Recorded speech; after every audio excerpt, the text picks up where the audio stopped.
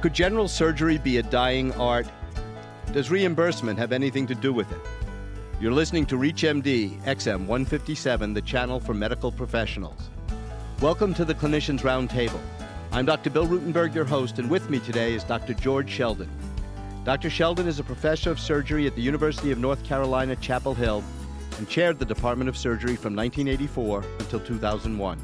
He has been president of all the major surgical organizations, including president of the American College of Surgeons, president of the American Surgical Association, and the American Board of Surgery. Dr. Sheldon is currently editor-in-chief of eFacs, e-facs.org, the web portal of the American College of Surgeons, and is director of the Health Policy Institute of the American College of Surgeons. Today we're discussing the impact of reimbursement on physician shortages.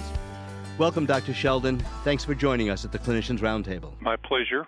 In a recent commentary, The Impending Disappearance of the General Surgeon, which appeared in the Journal of the American Medical Association, Dr. Joseph Fisher wrote, quote, "Surveys of surgeons indicate that the single most important factor in deciding on early retirement, practice restriction, and career change is the unfavorable work environment. The environment has been fostered primarily by commoditization of medicine, which includes reimbursement, managed care with its ever-changing rules, and professional liability." Dr. Sheldon, how do you feel about what Dr. Fisher has written? Well, Dr. Fisher is a very close friend of mine, and in fact, he acknowledges some of our conversations in that article at the end.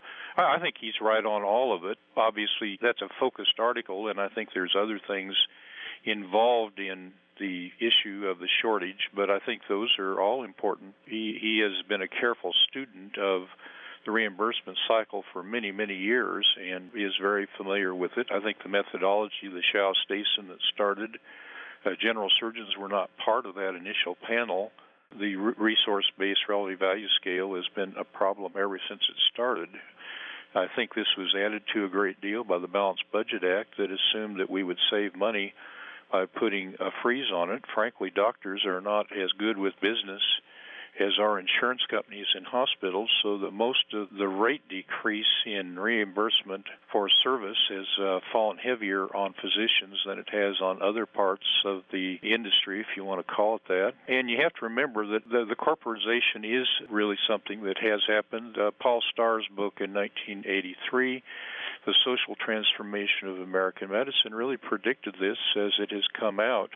So I think all these are factors. I think, having said that the environment's a problem, I think most of us would do the same career. The pleasures of being able to take care of patients with the skills that you have as a surgeon are, I believe, unequaled in any other field. All of us really enjoy what we're doing. We get tired of filling out forms. We get tired of having to argue with insurance companies, some of which had some automatic rejection defaults built into the billing, and the malpractice thing is still an absolute mess, but probably won't get changed as long as the trial lawyers have such a representation in the Senate. So those are problems that are there, but some of them are societal problems. The liability issue is actually higher for consumer goods than it is for medical services, and it's part of the mindset of our society today, and that's maybe taking too far away from it. But I think Dr. Fisher is right. All those are contributing factors in the career issues. Now, having said all that, there's things that keep coming into the lay literature, especially about people choosing careers because of higher reimbursement. Many studies have not shown that to be a factor. I think that when I talk to students and people about it, that they have seen the work and the need to be accurate in everything that, say, a neurosurgeon or a cardiothoracic surgeon does, whose reimbursement is a little higher than some of the other fields, and ask them, okay, you can make more money doing that. Would you do it? Many of them do not see that as a life that they could be happy with. So they're choosing a lifestyle over a compensation. Well, in part, not just a lifestyle, it's just a specialty. Not all of us are equipped to do every specialty in terms of our own emotional makeup and stuff. I don't have value judgments on this, and I think it's been a mistake to try to put value judgments on it. On the other hand, I think decreasing reimbursement and the other things, those have all occurred in an environment where overhead of running an office and paying malpractice is going up all the time, and that makes it difficult. What is happening is that many places around the country, you find especially general surgeons starting to work for hospitals who will do their billing and cover their malpractice and things like that. Now that has, as Dr. Fisher mentioned in his article, the rural health area is an area we're studying in the Health Policy Institute. We have a number of counties in North Carolina where either there are no general surgeons now or fewer than there were 5 years ago. And there's a lot of reasons for it, but some of them are the ones mentioned in his article. A lot of it comes to the need to have an equipage in the local hospital that allows you to provide the care that you were trained to do. I mean, not all of them have laparoscopy capabilities, so there's a whole bunch of issues that overlap in this. And the problem, though, is that people keep seizing on one or two factors, and that's usually, like most things, a little more complicated than that. The income-generating issue, though, where you're seeing that you can barely keep your office open because of all these things, is an issue, and many people resolve it by doing that or doing a locum tenens. I'd like to welcome those who have just joined us at the Clinicians Roundtable on ReachMD XM 157. I'm Dr. Bill Rutenberg, and my guest today is Dr. George Sheldon, Professor of Surgery at the University of North Carolina, Chapel Hill, and Director of Health Policy of the American College of Surgeons. Today we're discussing the effect of reimbursement on physician career choice. You've done a great job outlining the problems. What do you see as solutions, and what's been done so far to correct some of those rural physician shortages you just mentioned in North Carolina? Thank you. One of the things that is, I think, incompletely understood by many people is that there really are two routes to providing a physician or surgeon to a community, the country, the county, a city, etc. One route is going through medical schools, go to medical school, and then you finish with an MD, but you are not able to be licensed for at least one more year when you do graduate medical education.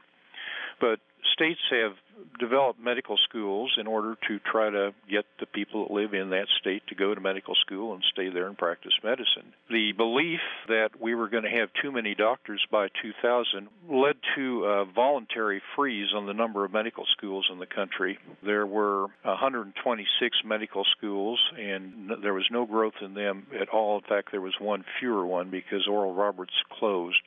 125 medical schools. Well, with the realization only about 4 years ago that we were going to be in this shortfall, medical schools who are closely associated in their professional organizational life with the Association of American Medical Colleges developed a workforce center and began to advocate increasing the number of graduates. That's had a very profound and salutary effect. There's going to be probably somewhere between 13 and 19% more doctors turned out by about 2012. And with probably 13 new campuses. Some of these are being done, like our dean, Dr. Bill Roper, here in North Carolina, has developed a so-called mini medical school satellite campus, which we will have in Charlotte, North Carolina. It will train 50 more students. And many have followed that route, which is a very good way to go. Others have been in states in the Southwest and the West, which have been more recent in population growth to where they have many fewer medical schools west of the Mississippi than east of it.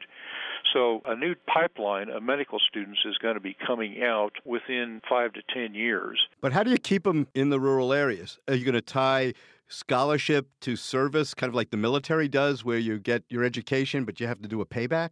Well, actually, that's available in many states, including here, and there's also the Health Service Corps. That's a very good way to do it. Some towns have done it on their own, and there's, on a state basis, there are programs like this in existence right now.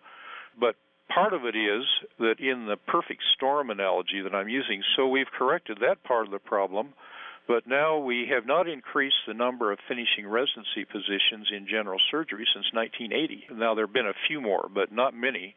We can turn out all the medical students in the world, but if we don't have residency positions for them to go into, they obviously will not be able to provide the care. Meanwhile, Medicare law passed under Lyndon Johnson.